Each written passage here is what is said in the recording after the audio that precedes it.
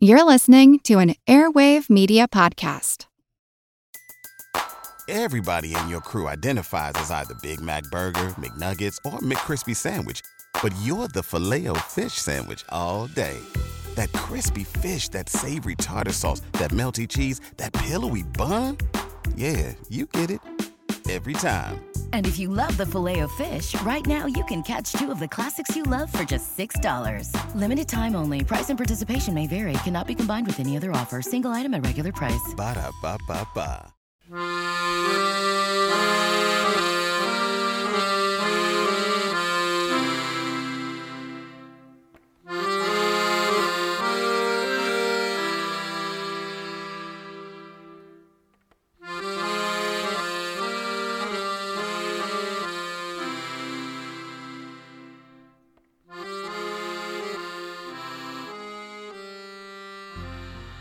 Hello.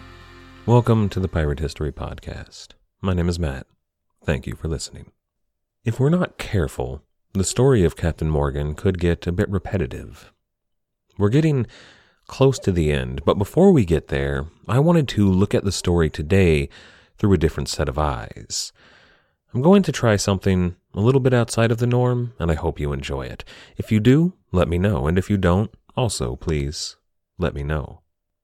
This is episode number 28, Deception. The Spanish were taught from a very young age of the debauchery inherent to the Lutherans. They were told that the Dutch, the Protestant Germans, and the English were all heretics, scoundrels, and pirates. The English were said to be the worst of the lot. They had discarded the Word of God and the true faith to wallow in sin and depravity. They were a nation of whores and robbers, pirates, brigands, drunkards, and rogues. That was what Spanish children were taught about the English in school. Now, an educated Spaniard, a soldier, and a sailor who had seen more of the world would know better. He would have spent time in, say, the Spanish Netherlands and met many Dutch men and women. He would have seen their culture and the beauty inherent in it. He would have accepted the surrender of many an honorable English sea captain, and even, on occasion, accepted defeat from one of them as well. He would have seen the English as adversaries, to be sure, but not devils. However, in the case of one Spanish captain, far from home, on the island of Jamaica, in the city the English called Port Royal, all of those childhood prejudices would have come flooding back. The whole town smelt of rum and waste and filth.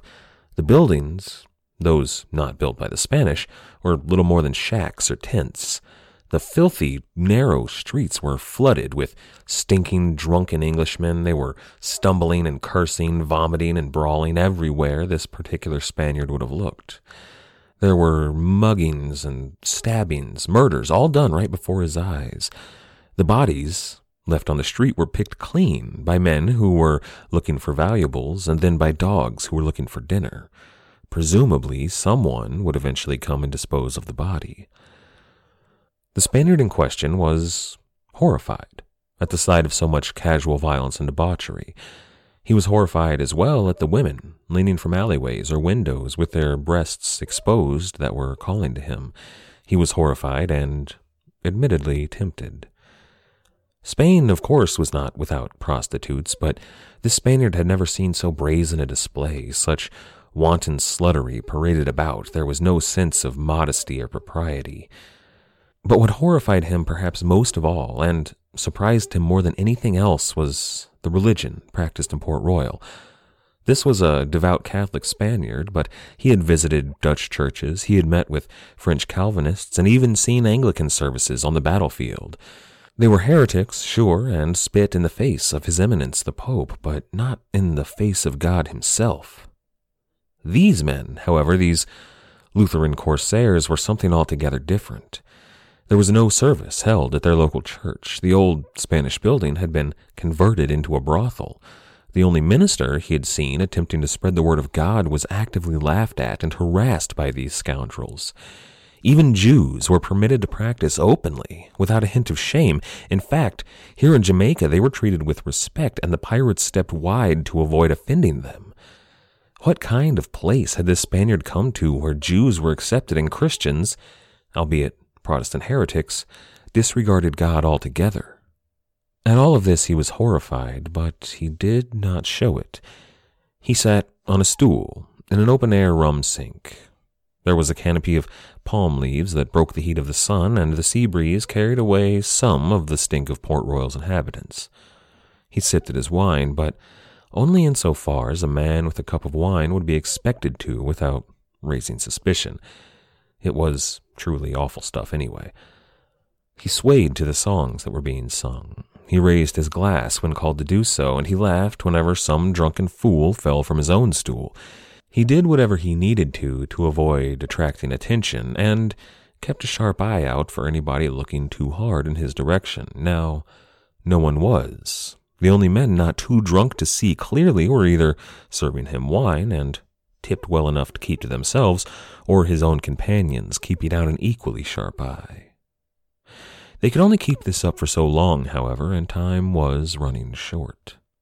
This Spaniard's name was Don Alonso del Campo y Espinosa, and he was here, in the New World, halfway round the globe from his home, on orders from his master, the Catholic monarch, King Charles II of Spain.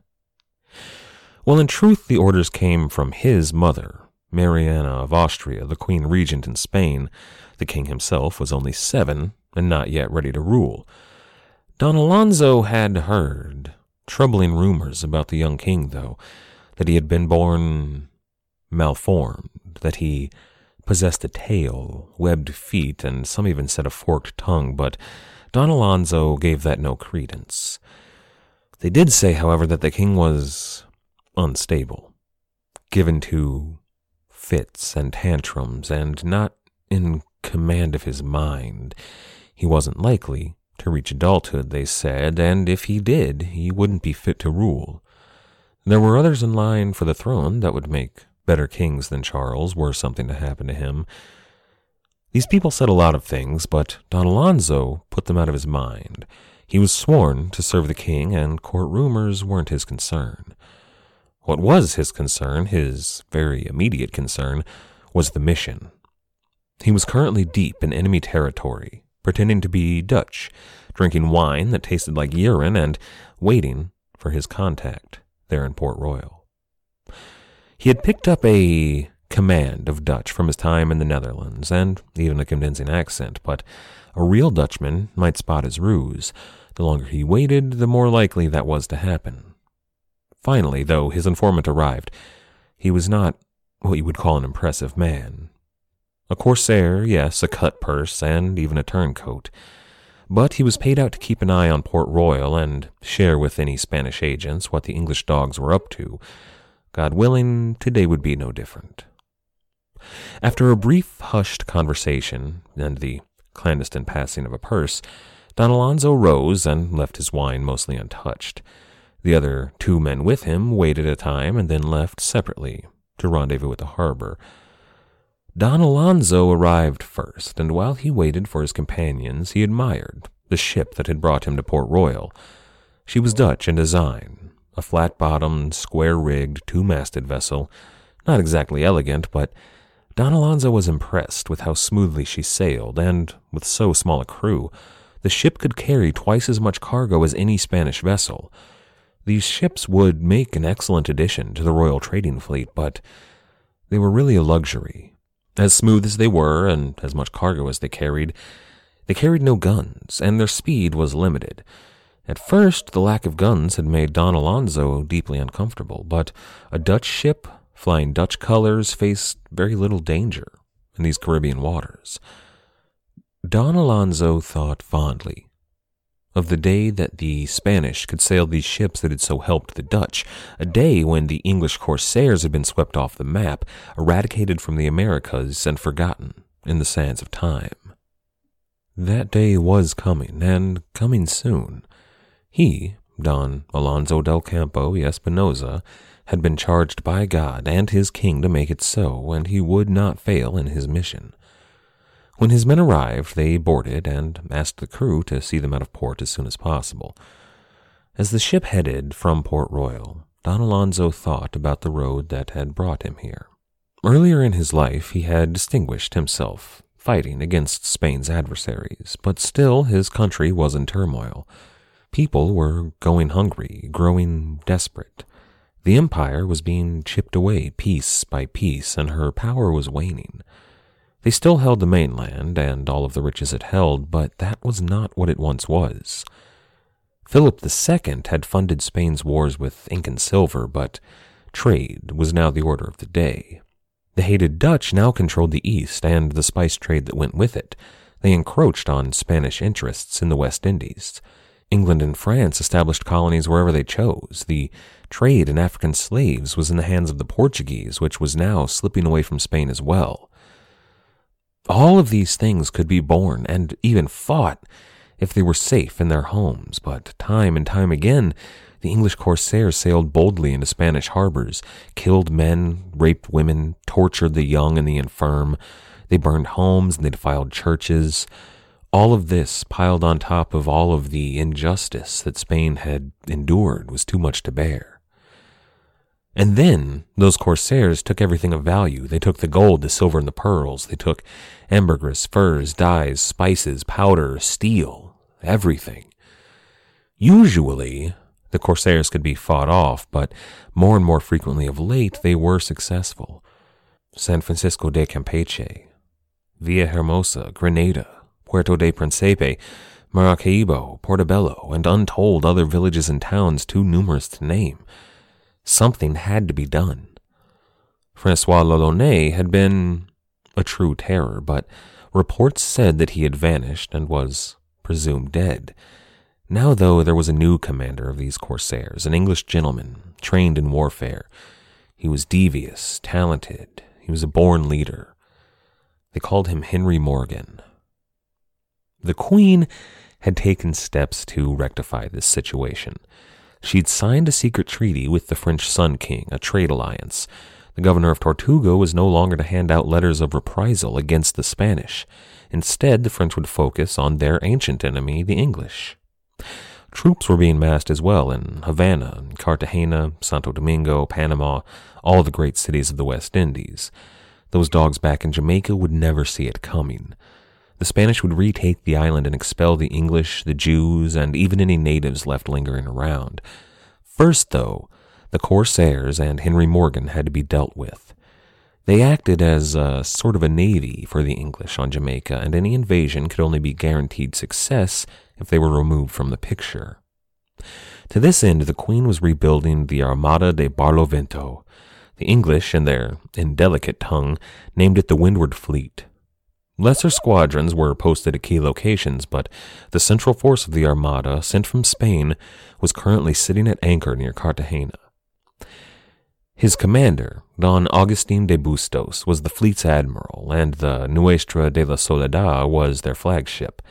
She held 48 great guns and 12 smaller swivel guns, and a complement of several hundred soldiers. Don Alonso himself was the fleet's vice-admiral, and he commanded La Concepcion, a 44-gun warship nearly as powerful as La Soleda. They had as well La Magdalene, 36 guns, La Santa Luisa, 26 guns, La Marquesa of 16 guns, and Nuestra del Carmen of 18 guns.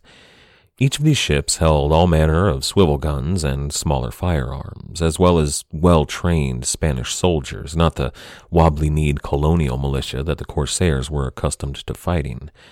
The Armada de Barlovento was built for one purpose and one purpose only: to defeat the English on Jamaica and send them back to Europe and their little island. This Henry Morgan was no Francis Drake, whatever the reports said of him, and this Armada would not be so easily defeated. Now, Don Alonso's first mission, upon arriving in the New World at Cartagena, was to gather intelligence on the actions and whereabouts of the English pirates. To this end, he'd sailed for Tortuga, the French pirate haven off the coast of Hispaniola. He'd sailed on a commandeered Dutch vessel, the same upon whose deck he stood now, but he'd been less discreet about who and what he was. The sudden appearance of several Spanish officials was met with no small amount of panic there in Tortuga, but they were now to cooperate against the English as per the governor and the king's orders. At first the locals were standoffish, to say the least, but they soon warmed up to the Spanish over a few cups of rum and no small amount of coin. There, in Tortuga, Don Alonso learned of the explosion of the English man-of-war, the Oxford. This was good news, but the ship had never really presented any real danger to the Armada. Unfortunately, though, her commander, Henry Morgan, had survived. Then a number of French corsairs that had been with Morgan's fleet when the explosion happened told of his capture of 2 French vessels and the arrest of their crews. These men were disgusted with Morgan and his English boucanier.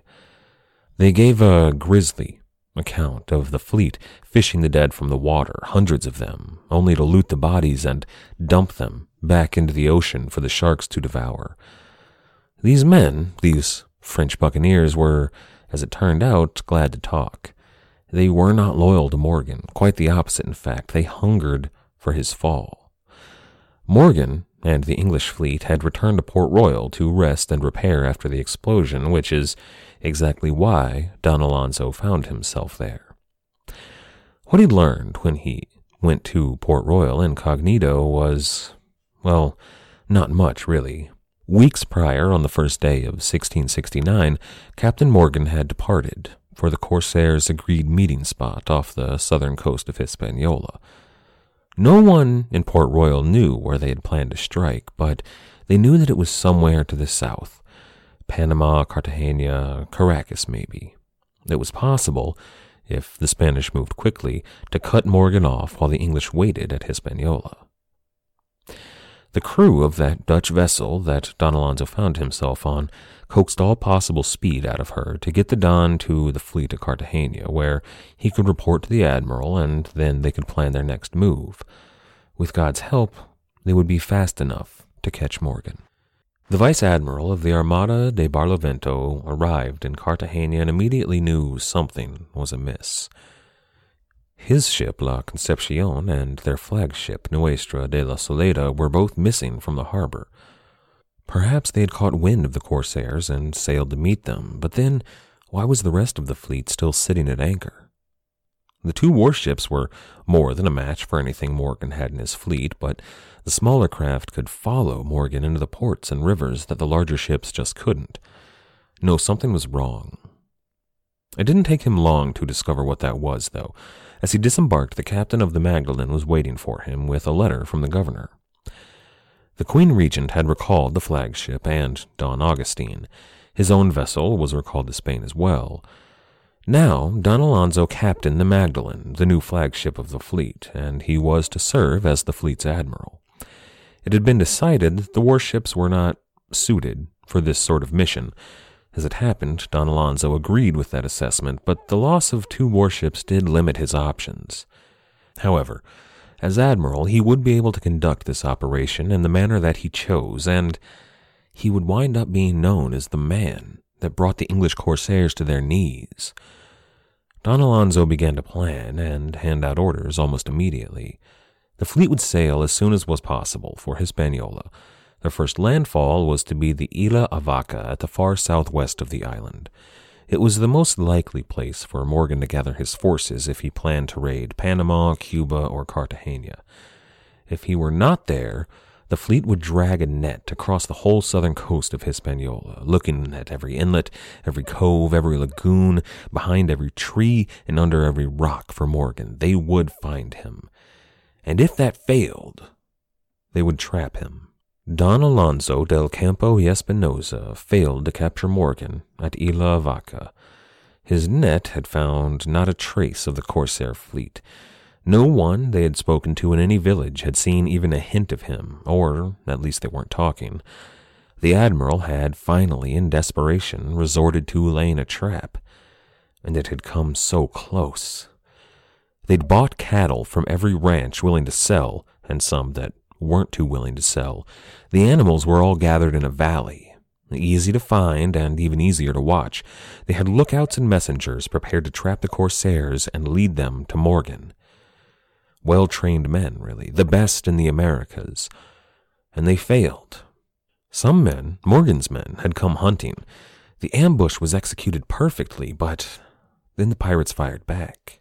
Without hesitation, there was no surprise, no alarm, no fear. They shot like expert marksmen in a rapid, quick succession. When his own crack Spanish soldiers dove for cover, the corsairs fled. The soldiers, of course, pursued, hoping to get the jump on the English, but when they got too close, they were fired upon again. In the end, too many men had been shot and had to be rescued. There weren't even enough left to take the pirates now, so the Spanish soldiers returned to the fleet as fast as was possible, and gave him the news. Morgan was, after all, somewhere nearby. So the Armada searched frantically all around the area, but Morgan couldn't be found. Like some devil or like some spirit, he disappeared. So the Armada sailed east for Santo Domingo. On the voyage, they'd been beset by foul weather, and the Nuestra del Carmen was lost at sea, and all of her sailors presumed dead. There, at Santo Domingo, they heard that several ships, small vessels of English make, had stopped and bought provisions, and then headed still further east. So Don Alonso followed that trail, always a step behind Morgan. It led, at last, to Puerto Rico and the city of San Juan. There, the trail went cold. No one had seen hide nor hair of the corsairs. It was over. He'd failed. The mighty, or at least, at this point formidable, Armada de Barlovento sat uselessly at anchor. The men were in despair. They so hungered for a taste of battle, an ounce of revenge for the wrongs done to their people. And he, Don Alonso del Campo y Espinosa, had failed. But God had always blessed him with talent, yes, ambition, certainly, but most of all luck. When his mission seemed lost, Providence intervened. As they sat at anchor, a small boat rowed out to La Magdalene. It carried a lone Indian who was unarmed and apparently harmless. He was brought aboard. The savage hinted that he might have knowledge of Morgan if he were properly encouraged to share it. Don Alonso handed over a small purse, and the Indian shook it near his ear. Apparently satisfied, he said only one word: Maracaibo. The Indian climbed overboard, back into his canoe, and rowed away. For a brief moment, Don Alonso pondered having him captured and the purse returned. But no, it was a paltry sum, and this was his only lead. Back in Spain, he would have had the man killed, but then he never would have had to resort to bribery back in Spain. Finally, after weeks and weeks, he was beginning to see how things were done on this side of the world. So the fleet jumped into action, and with the dawn, they sailed due south for Maracaibo, Captain Morgan, and revenge.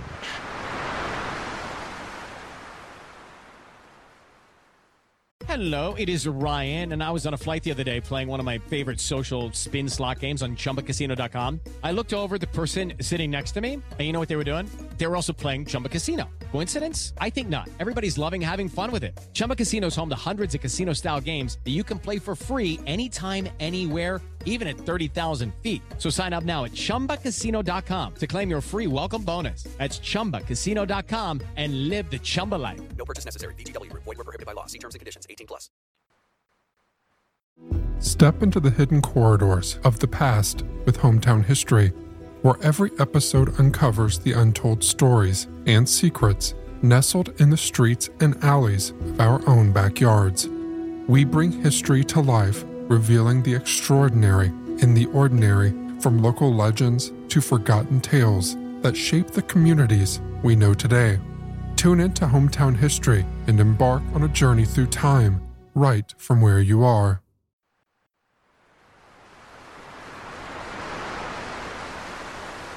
On the voyage, Don Alonso pored over maps and charts, planning his assault.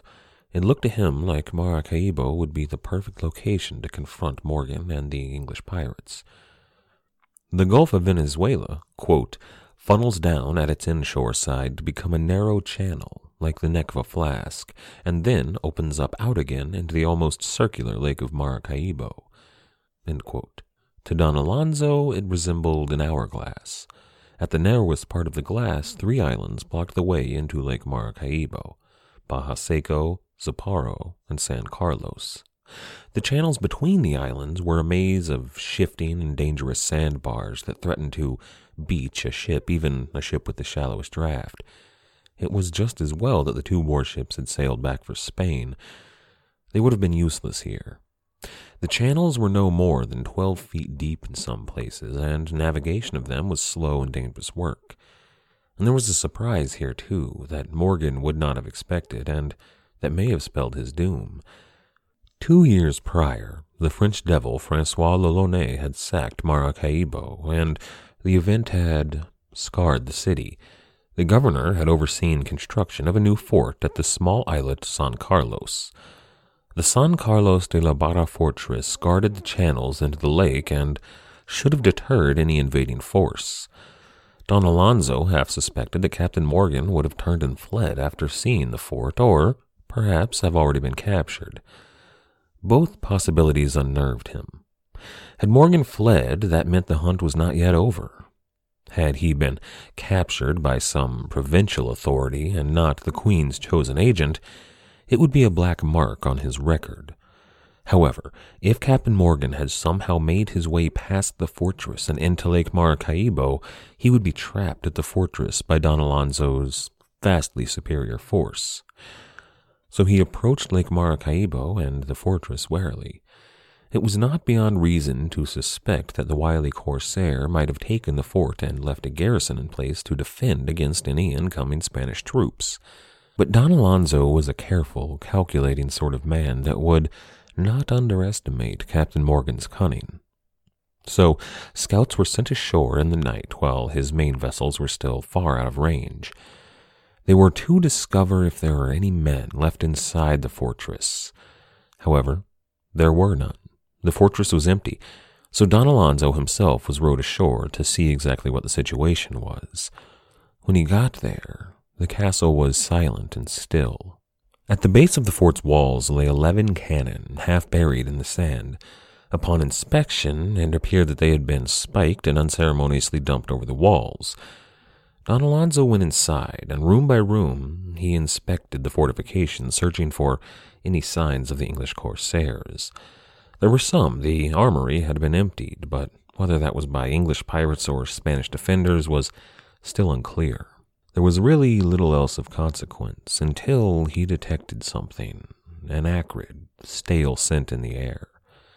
Don Alonso followed it deeper into the fort until he found a room with a broken lock that assured him that the fortress had been defeated and taken by Captain Morgan. There were remains of gunpowder and gunpowder casks, and a trail of powder leading to it. There was an inch of hemp, a smudge of soot on the wooden floor, and a great gash across it. Don Alonso stood over the evidence and replayed what had happened in his mind. Morgan had smelled that same acrid smell, but this time fresh rather than stale. He'd followed it through the castle to this very room, broken the lock, and kicked open the door. A fuse had been lit, leading to the trail of powder. The fort's defenders had fled, yes, but they left this fuse burning, leading to their powder stores. They'd planned to sacrifice the Fortress de la Barra to take Morgan down with it. Risky, clever, and dangerous. But Morgan had kicked the door down just in time. An inch of fuse remained before the powder would alight. Morgan stamped his boot upon the lid end, drew his cutlass, and dispersed the powder and the fuse with a mighty slice. Then he kicked the end of the fuse across the room.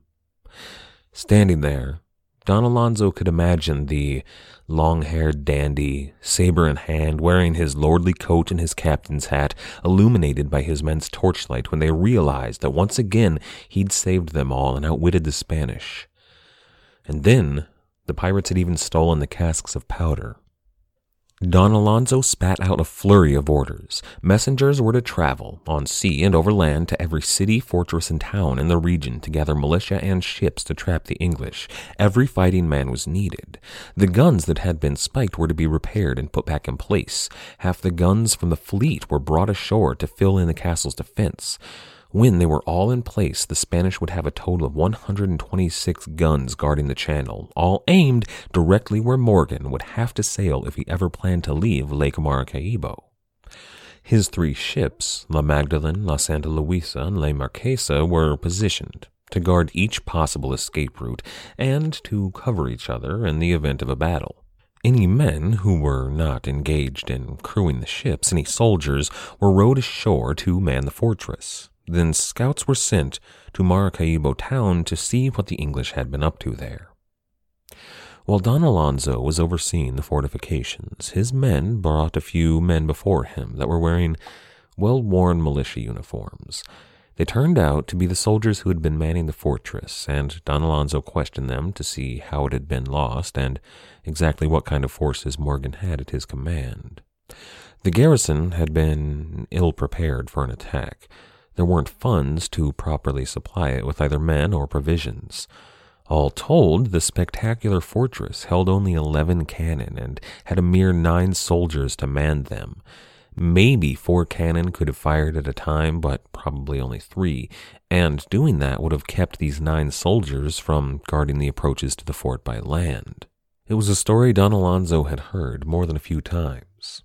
Poorly trained, poorly paid soldiers in deficient numbers were expected to defend the great Spanish cities against better trained and better armed pirates in far greater numbers. How could the empire hope to survive in circumstances such as these? Well, that responsibility lay on the soldiers of men like him, men of education, tactics, intellect, and action.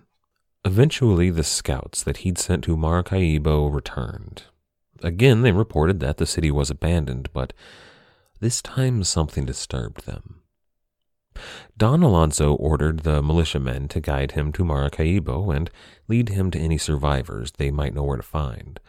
They did come across some few women and children coming down from the hills to the safety of proper Spanish soldiers. They had a hunted look about them, one and all. Their clothes were ragged and they all looked hungry. When the company finally reached Maracaibo town, Don Alonso finally understood the troubled look on his scouts' faces. The city had been brutalized. Bodies of men dotted the streets. The warehouses had all been ransacked, and the homes too. The church had, as usual, been defiled by the English dogs. But all of those things were expected and not so troubling. But then there were signs of horror. Men and women had been strung up. Others were put to the rack and flayed. Some had been burned alive. All manner of terrible tortures had been brought upon these people. The dogs had been at them too, and the crows.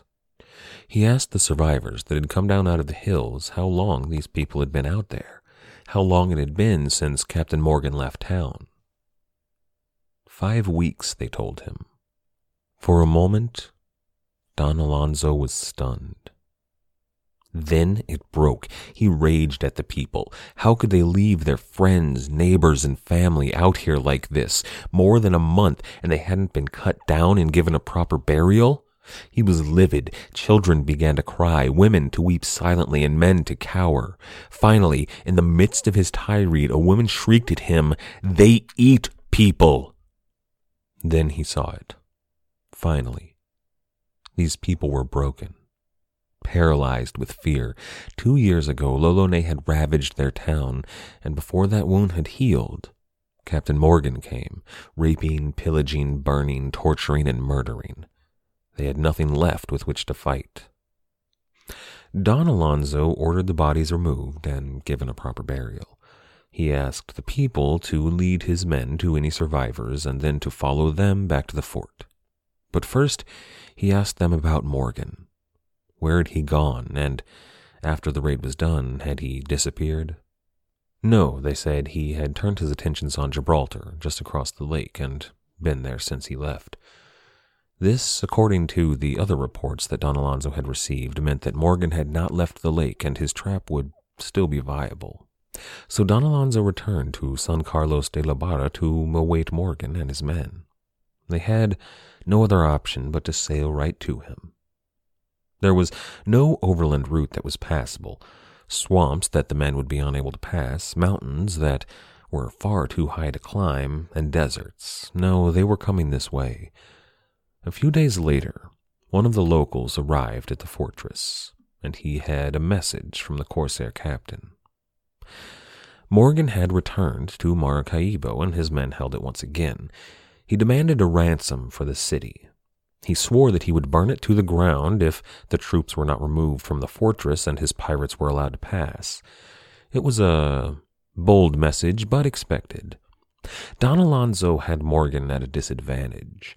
He knew a fair bit about the pirate. Reports from his previous raids had been detailed in the man's character. On the other hand, Morgan knew nothing about the admiral. Not his face, not his name, nothing about his character. And right now, Morgan was feeling him out just to see how he would respond. So Don Alonso sat down to pen a reply. It read, quote, "Having understood by all our friends and neighbors the unexpected news that you have dared to attempt and commit hostilities in the countries, cities, towns, and villages belonging to the dominions of His Catholic Majesty, my sovereign and Lord Master, I let you understand by these lines that I am come to this place, according to my obligation, near that castle which you took out of the hands of a parcel of cowards, where I have put things into a very good posture of defense, and mounted again the artillery which you had nailed and dismounted. My intent is to dispute with you your passage out of the lake, and follow and pursue you everywhere, to the end you may see the performance of my duty. Notwithstanding, if you be contented to surrender with humility all that you have taken, together with the slaves and all other prisoners, I will let you freely pass without trouble or molestation, on condition that you retire home presently to your country.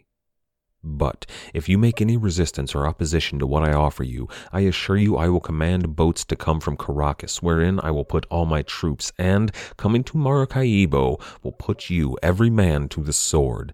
This is my last and absolute resolution. Be prudent, therefore, and do not abuse my bounty with ingratitude. I have with me very good soldiers, who desire nothing more ardently than to revenge on you and your people all the cruelties and base infamous actions you have committed upon the Spanish nation in America. Dated on board the royal ship named Magdalene, laying at anchor at the entry of the Lake of Maracaibo this 24th of April, 1669. Don Alonso del Campo y Espinosa." End quote. This letter was sent off to the captain, and 2 men arrived a few days later to discuss Morgan's counteroffer. He agreed to free the prisoners he had taken in Maracaibo, and the slaves as well, and to leave the town unmolested in exchange for safe passage out of the lake. Mostly, this is what Don Alonso had asked. However, Captain Morgan made no mention of the people he had murdered and tortured already, or of the treasure. This would not do. Don Alonso gave his reply to the messengers to be sent back to Morgan. Quote, "If they surrendered not themselves voluntarily into his hands within 2 days, under the conditions which he had offered them by his letter, he would immediately come and force them to do it." End quote. 2 days he'd given the corsairs. He was certain that Morgan wouldn't accept the deal. These pirates cared for nothing but plunder. But he had given the English a deadline. In 2 days, either Morgan would be forced to flee, or he would be forced to march upon the pirates. So he prepared the men for either occasion. He knew that Morgan was likely to attempt an attack on the fortress in the night, just as he had done at Portobello. If he gained control of the castle, he would then command the water. Don Alonso fortified the defenses and ordered a stout guard kept. The 2 days passed without any hint of the English. Then, at dusk on the 30th of April, the English ships appeared on the horizon. There was a litany of tiny vessels, good for no more than ferrying men from port to port. The only ships of any real consequence were the 2 converted French merchantmen, which had been taken after the Oxford explosion, Morgan's own ship, the Lily, and a moderately armed galley out of Cuba that Morgan had taken at Gibraltar. They would be no match for Don Alonso's warships and the fortress. The Spanish were all on high alert, and they kept watch in every direction. These ships appearing on the horizon were likely a diversion for a land assault in the night, so none of his men slept very well. When the morning finally came, the English set sail directly for the Spanish. Orders were given to prepare for battle maneuvers. The Cuban ship, the newest in the fleet, took the lead. It moved heavily in the water. Apparently, Morgan had loaded her with his guns and prayed that she would be able to take on La Magdalene. She could not, no matter how many guns she carried, but she could put up a fight. Out of range of the fort's guns, the smaller craft in the fleet peeled off and held back. It was a bold move, probably the same Don Alonso would have chosen faced with the same circumstances. Morgan intended to send his strongest ship in close, so close that the guns of the fortress wouldn't shoot in fear of sinking Don Alonso's ship. This would also, possibly, keep the other ships in the Spanish fleet from joining into the battle for the same reason, a fear of accidentally hitting the Spanish.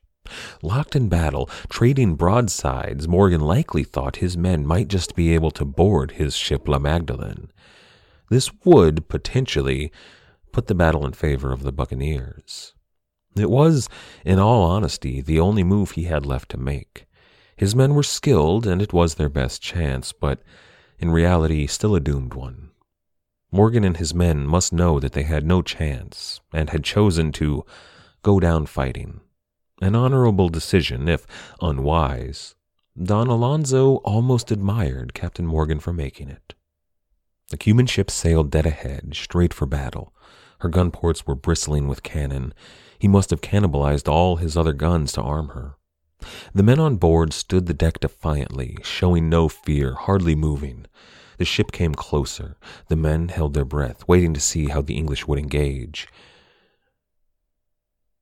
No, something was wrong. Those men were standing too still. The ship should have turned to present a broadside, and then, from above, in the crow's nest, Don Alonso heard "Fuego." Several men from the oncoming ship jumped overboard. Then Don Alonso saw it. The men he'd seen on board were dummies, constructed of straw. The rigging of their ship was littered with grappling hooks to grab his own. These cannon weren't cannon at all, but casks of powder, the very same that Morgan had taken from the fort, and the ship was billowing smoke. Don Alonso opened his mouth to give a command, but at that moment explosions rocked the air. Flaming debris flew in all directions. It landed among the pitch and tar and hemp of his own vessel. There was no time for La Magdalene to escape. He gave the order to abandon ship and jumped overboard. As Don Alonso hit the water, the fire ship rammed his own vessel. Men were thrown into the air. Arms, legs, timber, flaming tar, the mizzenmast of his own vessel all came crashing down into the water around him. He began to swim for shore. When he escaped the flaming wreckage, he took a look around to get his bearings. Behind him, his own ship was burning. The screams of his men followed him. To his right, La Santa Luisa made for shore, and to his left, Morgan and the buccaneers closed in. Coughing, dripping, and bleeding, Don Alonso del Campo y Espinosa climbed from the water. He turned to look back. The Santa Luisa had made it ashore, and her men were making for the fort. The wreckage of La Magdalene was indistinguishable from the fire ship that had taken her down. Together they sat burning in the shallow water.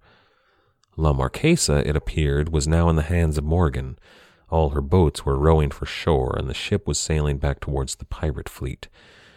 This was a true disaster. But all was not lost. The fort still commanded the channel, and Don Alonso still commanded the fort. He made his way up the beach into the castle and began barking orders for her defense. Before the hour was out, Morgan's men made an attempt to take it from him.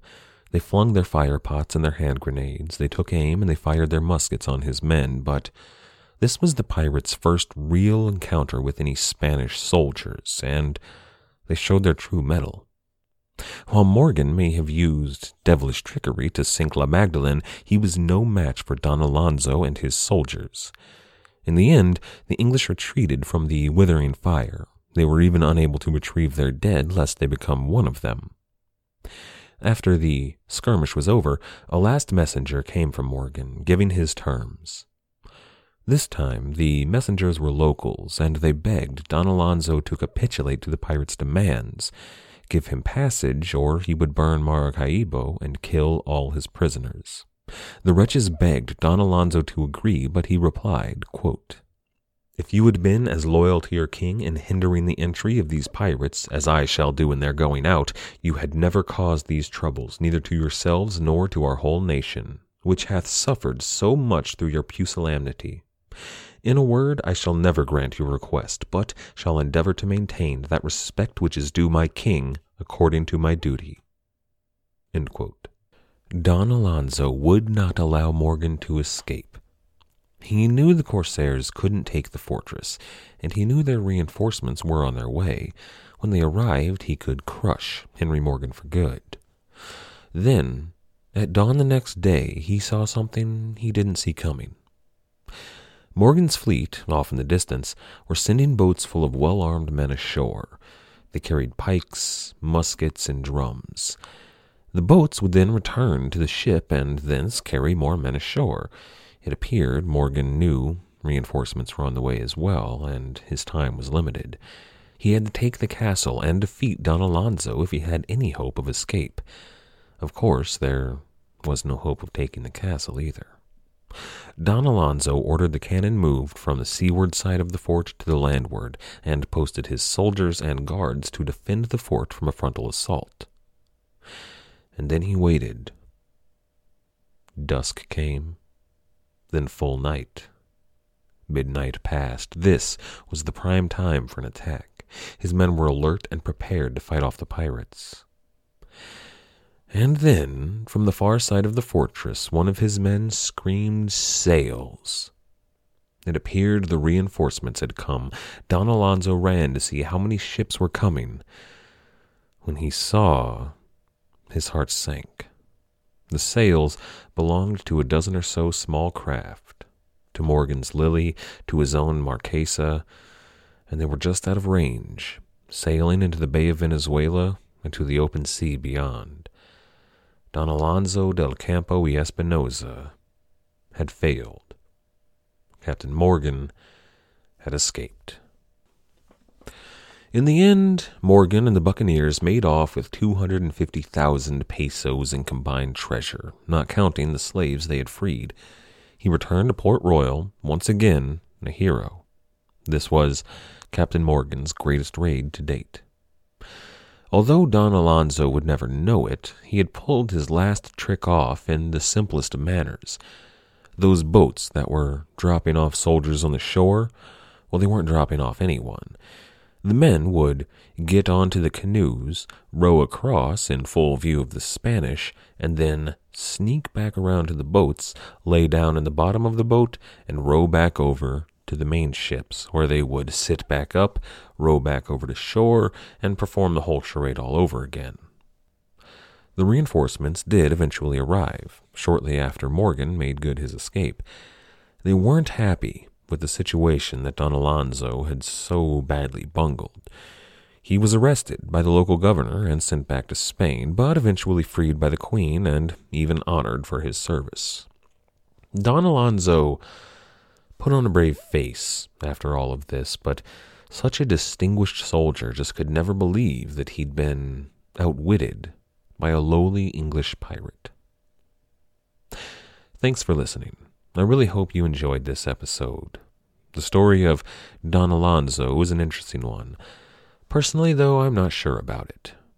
This was yet another story of Captain Morgan raiding a city, and a city that we've seen sacked before, no less. So I was looking for an interesting way to try and tell this story, but there are some problems I have with how I chose to do so.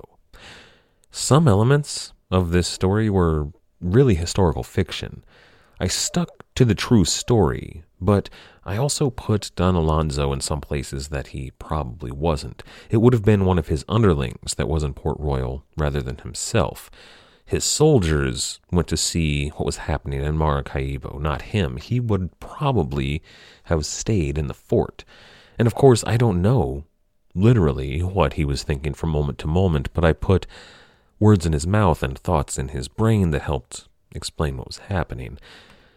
There's also questions about what I left out of the story. For example, when Morgan left Maracaibo and went to Gibraltar, well, what happened there wasn't known until much later by the Spanish, so I couldn't tell about it in this format. Now, there was a man, an elderly man, who was actually the brother of the governor. He was disabled in some fashion. Exquemelin isn't exactly clear, and he failed to leave the city before Morgan arrived.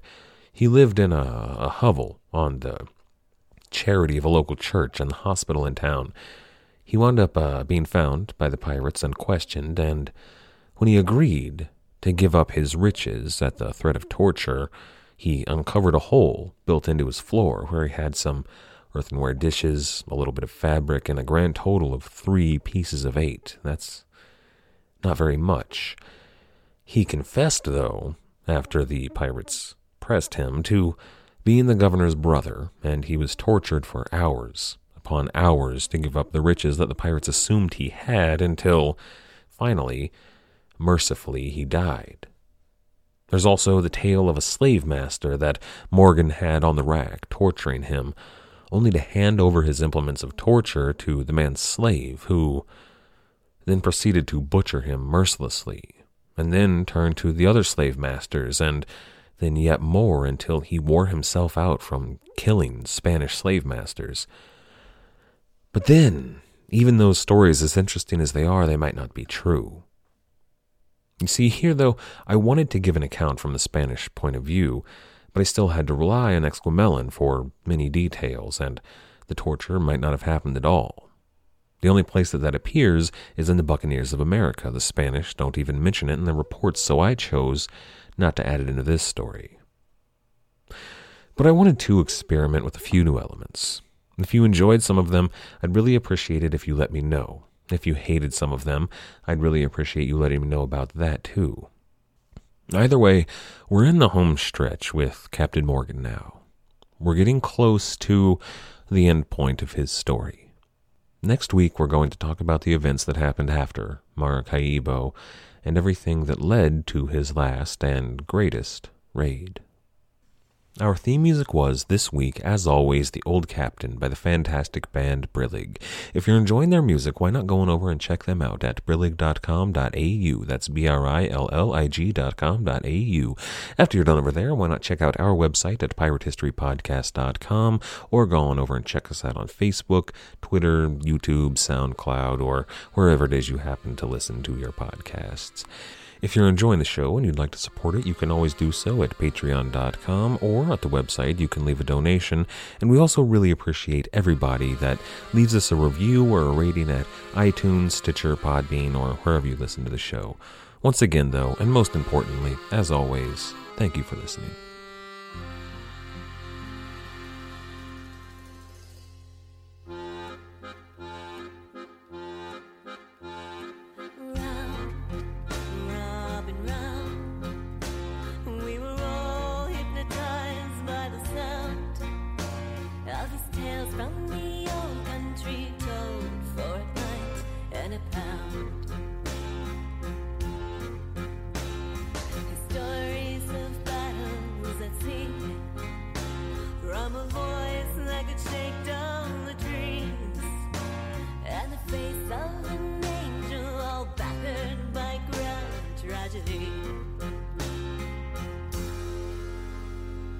Raise your glass in the air with a tear in your eye. Time has come now to bid him goodbye. For at first light this morn, the old captain has died. Let him live on in legend tonight.